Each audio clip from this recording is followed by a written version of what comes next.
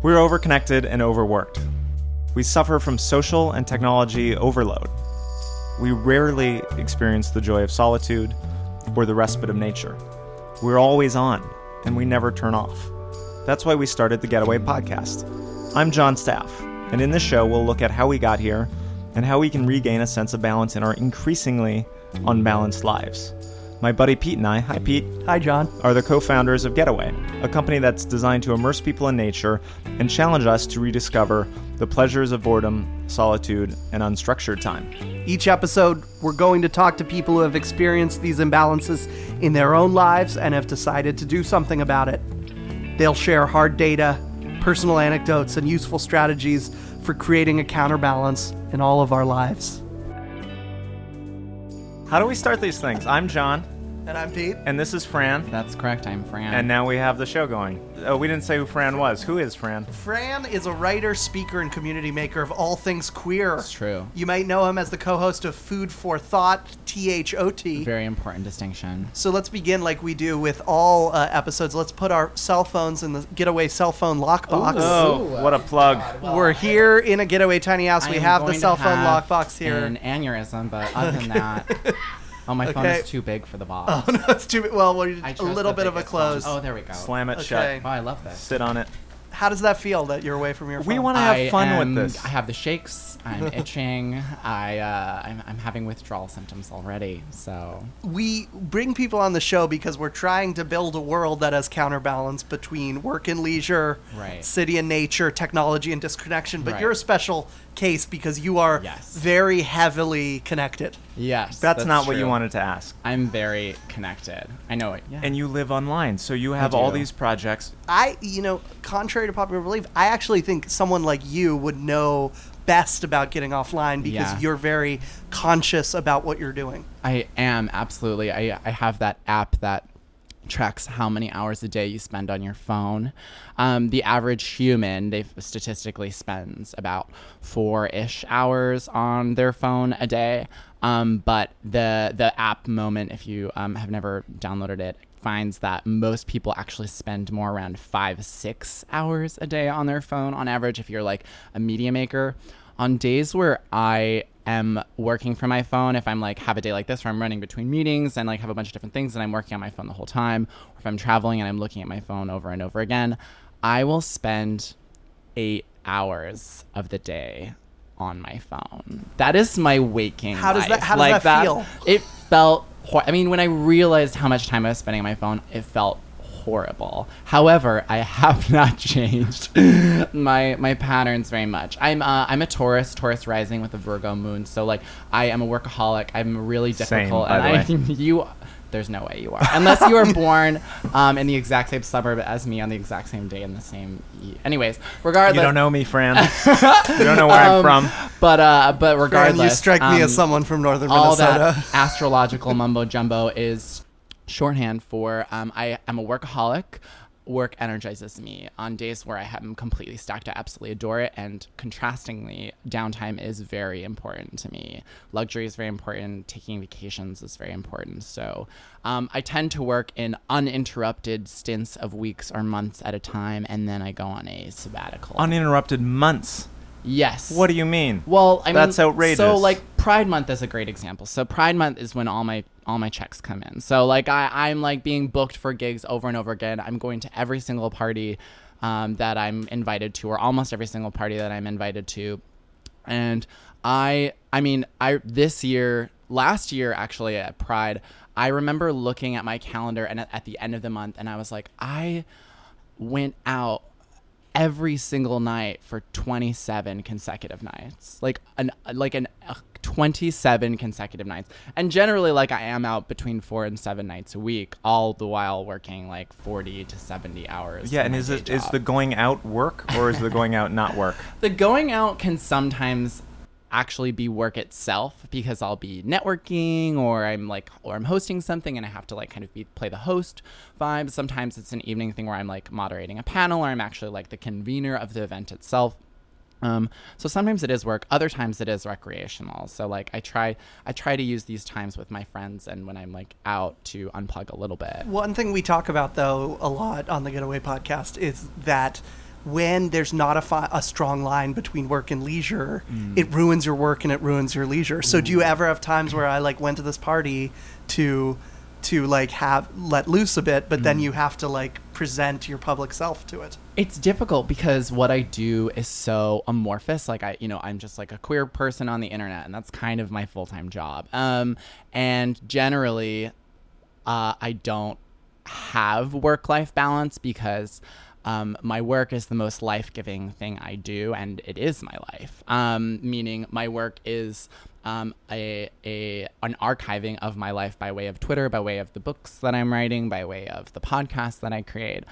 So the lines are a lot blurrier when it comes to leisure, as you say. But when it comes to like downtime, it's really the way my brain works is like I have to work for a long period of uninterrupted time, and then downtime comes when I have these big sabbaticals or big stints of like going away. Then you don't have to agree with us, obviously. Like, we're here to explore this topic, but what you just said to me sounds unhealthy. Like you said, I'm going to work for months and then I'm going to have downtime. I would say this is a crazy person who burns out.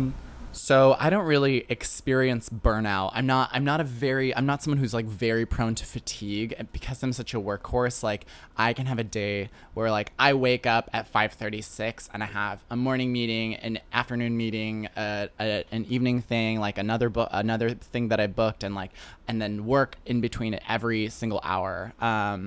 And I get home, like I'm on the train home and I'm just like vibrating like that. I'm just like so excited about a day that's stacked like that. I'm still convinced you're unhealthy if you're vibrating on the train on the way home. I love it. I really, really love days that I'm busy. Get the man a doctor. But I know that what I am... Let's get to the heart of this. What is at the heart of you working and not being tired, whereas other people are overworked and they burn out? Yeah, are they worse people?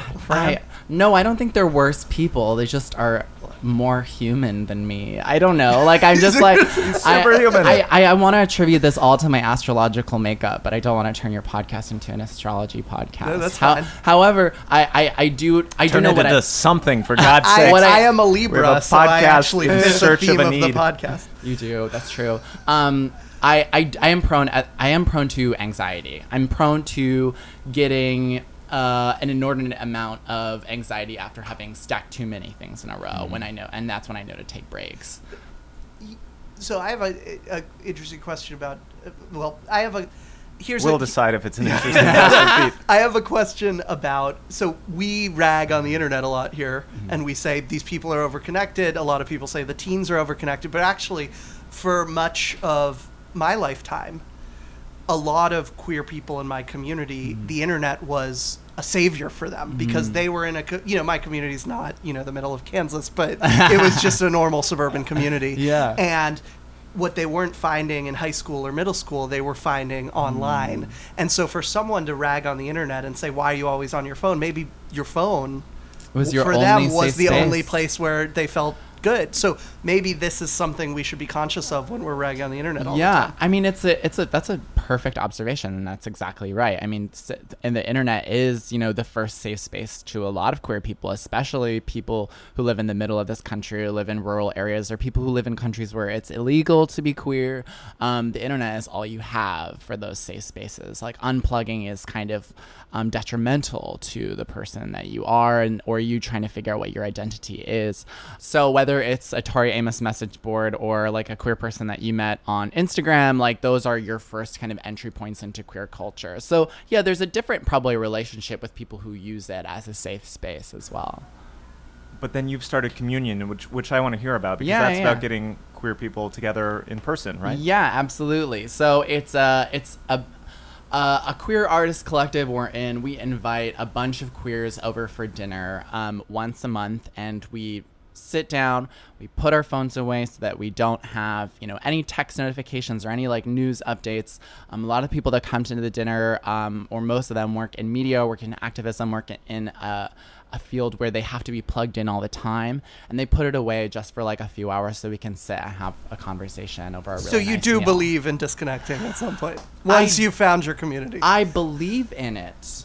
I just rarely see it, But Tell us about the dinners, though. So part of the dinners is why it's so special. We the people It's exclusively queer guests, and a lot of them don't know each other. We curate the room specific to people that we think would jive well together. What I love about that is it's often this conversation about balance and technology and overuse and whatever is so guilting, right? Yeah. It's like, you're on your phone too much, you work too much, like... Yeah. But what you've done is you've created a simple intervention that just makes that happen without thinking about it. It's not like, you're a bad person, put your phone away and come do this thing. It's not, we've created something magical. Yeah. And we don't really like take people's phones away from them, which is kind of what's so beautiful. People just kind of intuitively put their phones away. Like no one pulls it out. So I think that's another thing, is that they are not addicted to their phones in that moment because the conversation and the company is so engaging. And how do you think about, on the one hand, you're doing these dinners and it's in person and it's human and it's real life and real time. On the other hand, you're building this internet following. Yeah. And I don't mean to, like, it sounds like Pete's lobbying against you. I'm on your side.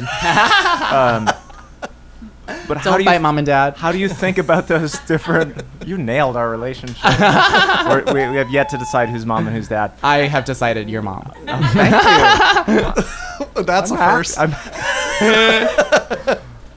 I accuse Pete of being... Never mind. Not going there.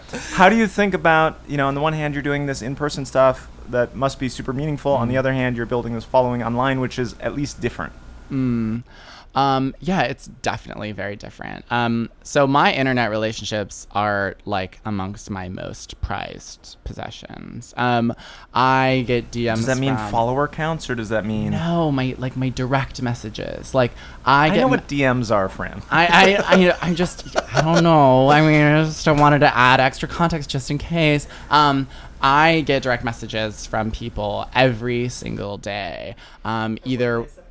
Well, it really varies. Some are people that I already know by way of the internet. We've already had like previous little chats or conversations. Other are people reaching out for the first time, telling me how much their work means to them. And that can be, a transgender non-binary kid who's like living in Peru and like works on a literal llama farm, or like my friend who is a bisexual drag king who lives in Scotland and feels really isolated by their university and the student body that works there. I have like little internet connections all over my direct mentions like that, who just like want to engage in conversation every day and or every week or every month. It varies, but like those people that kind of reach out to me for a connection, I cherish that so much, and I'm weary of the day where I won't be able to answer all of them, but right now I do. I answer to every single one, and if I can, I engage in conversation with them, especially if they're asking me a specific question or in need of advice, or are particularly isolated in their circumstance. Yeah, and that's just like, and the podcast gets messages and emails and tweets like that every single day. Food for Thought is just so blessed to have that kind of following. But this space that we create on the internet is also community. You were talking about the importance of these online relationships, and it made me think, remember a couple of months ago when everybody was deleting their Facebook accounts? And that, in a certain way, is quite a privileged thing to do, right? Like, we live in New York City. We are connected to some of us have friends. Some of us have fewer friends. But, it's like, okay, great, I'll get rid of my Facebook. I've got a bunch of colleagues I can go out to a drink with, or, go rock climbing, whatever. But you'd read these articles about usually our parents and our grandparents who are living in small towns. And this is a social lifeline, the internet, Facebook, however you want to think about it. Yeah, absolutely. It really is. And I don't know what I would do or where I would be without it. But yeah, it's important to like kind of mediate what your stress levels are. And I don't have the same relationship to the internet as everyone else. There are a lot of people that, just have to take their necessary breaks. And I don't unplug really. And I try, I know when I am, my work is stacked up too high. But a lot of my online relationships is not work. But yeah. But I get that there's a bunch of benefits to it. That's what we've been talking about. And now that I'm half a can of Pinot Gris in, but aren't there flaws? Aren't there downsides? Is it all good? With internet relationships? just the internet. Like, what Our about- life on the internet, I got our a connectedness. pointed way to ask this. Yeah. What about all the people that don't have all the followers?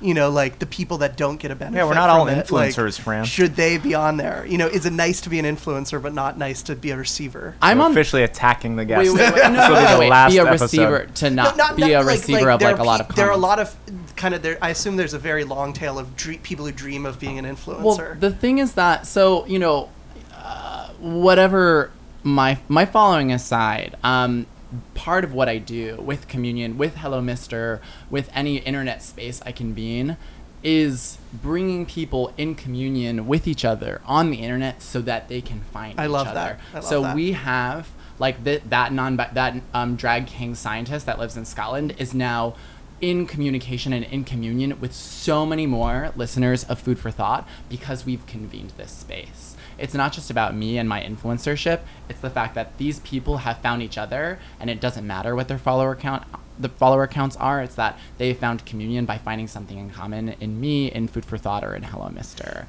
You know? I think that's beautiful. And I think that I'm going to add another rule, which is I think the honorable way to have a large following is to turn your following into a platform for community, not to bring all glory to yourself. But more importantly, like, you don't have to have a large following to create community with anybody. You know, like you have to engage. That's how, it starts. That's the Tori Amos message board. The DM, the DM that you extend to someone with who the Tori Amos message board.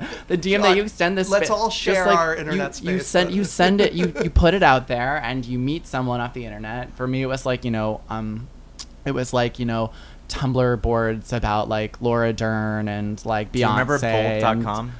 I'm probably older no than idea you. What that yeah, is. It was like Netscape Navigator period of internet, but it was important for me as a not out gay kid to be online. So absolutely. Despite the side eye I'm getting And from my, both of you, I get what we're talking about. My white straight male suburbanite one was did you find some MuggleNet.com. MuggleNet.com is a great example.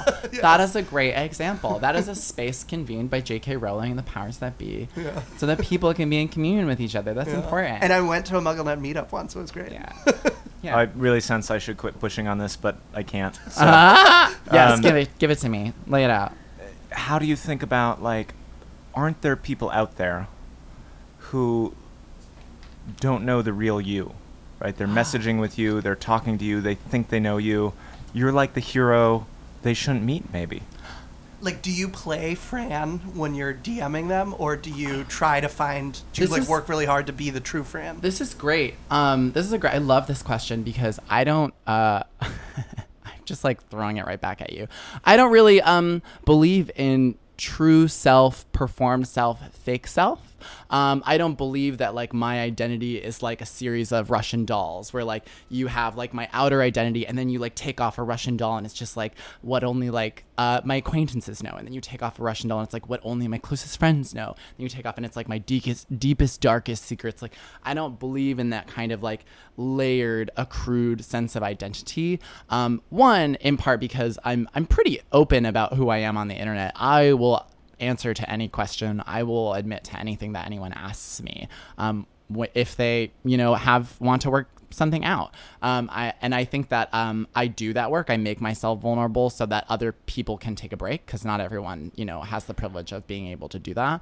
But the other thing is that like my identity, and as I was saying earlier, as I engage with people online, even if the way I communicate with someone online via DMs or with my captions is a different version than if you and I were sitting and getting drinks at a bar, I would ask you, what about my direct messages, or what about the way I would convene myself online is less real, if that is still a real connection with a person? Yeah, no, I love that answer. And the key to it for me is the vulnerability, right? It's so important and so hard to be vulnerable. And I'm a believer that we have to work to show our real selves. Yeah. But I'm also a believer that that's work, that takes effort, because it's not it's not the default mode of being a human on the planet, and it's definitely not the default mode of being a human on the internet. Yeah. And so God bless you for doing that, and more power to you for doing that. And if everybody on the internet could behave in the way you described, like, Yeah. the dream is realized. Yeah, absolutely. And I'm, as to belabor the point, I'm not very human. I feel like we've just grilled this man. We've made him defend himself here's in the front thing of is that I us. love The thing that. is, he That's my survived, but favorite we are thing. defeated. We're all just like struggling through this, right? Like the internet is not that old. And it feels old because we all like chat every day, and it feels like not a new topic to talk about, but we're all figuring out like, how do I deal with the fact that my work comes to my pocket 24/7, whether I'm a person who lives my life online or not, whether I'm an influencer or not, or I just work at a company where my boss emails me and expects me to be on conference calls on vacation. We're all trying to figure out like, how do we react to this thing that's 15 or 20 years old? Yeah, that is filled with amazing things and also awful things. So Yes, it's, absolutely. And some of us are doing good, some of us are doing bad, most of us are in between, and we Figuring each it out. have like some shit to add. And if you're going home at night vibrating on the subway, I think I love it. Come over for some tea. I think you're doing great. Stop by for some tea, Fran. Thank you so much, friend. Of course, absolutely. Any last words we didn't cover? You can follow me on Twitter and Instagram at Fran Squish Co. Or any other social media platform that you prefer. I'm pretty much on all of them. And you can follow my podcast at Food, the number 4, and Thot, spelled Thot. That's very important distinction. Ho over there. That's correct. Thanks for listening. Visit getaway.house for more info on our guests and extras from the episode you just heard. Don't forget to write in and ask questions at podcast@getaway.house or leave us a voicemail at 323-616-2929. Special thanks to Johnny Fung for the vibey music and audio engineering, our producer Alexandra De Palma, and to our guest Fran Tirado. As a thank you to listeners, we'd love to invite you to try Getaway and experience some more balance in your life. Enjoy $25 off all bookings on our site with the code podcast25. That's in all caps, so I'll say it in all caps. Podcast25. Thank you.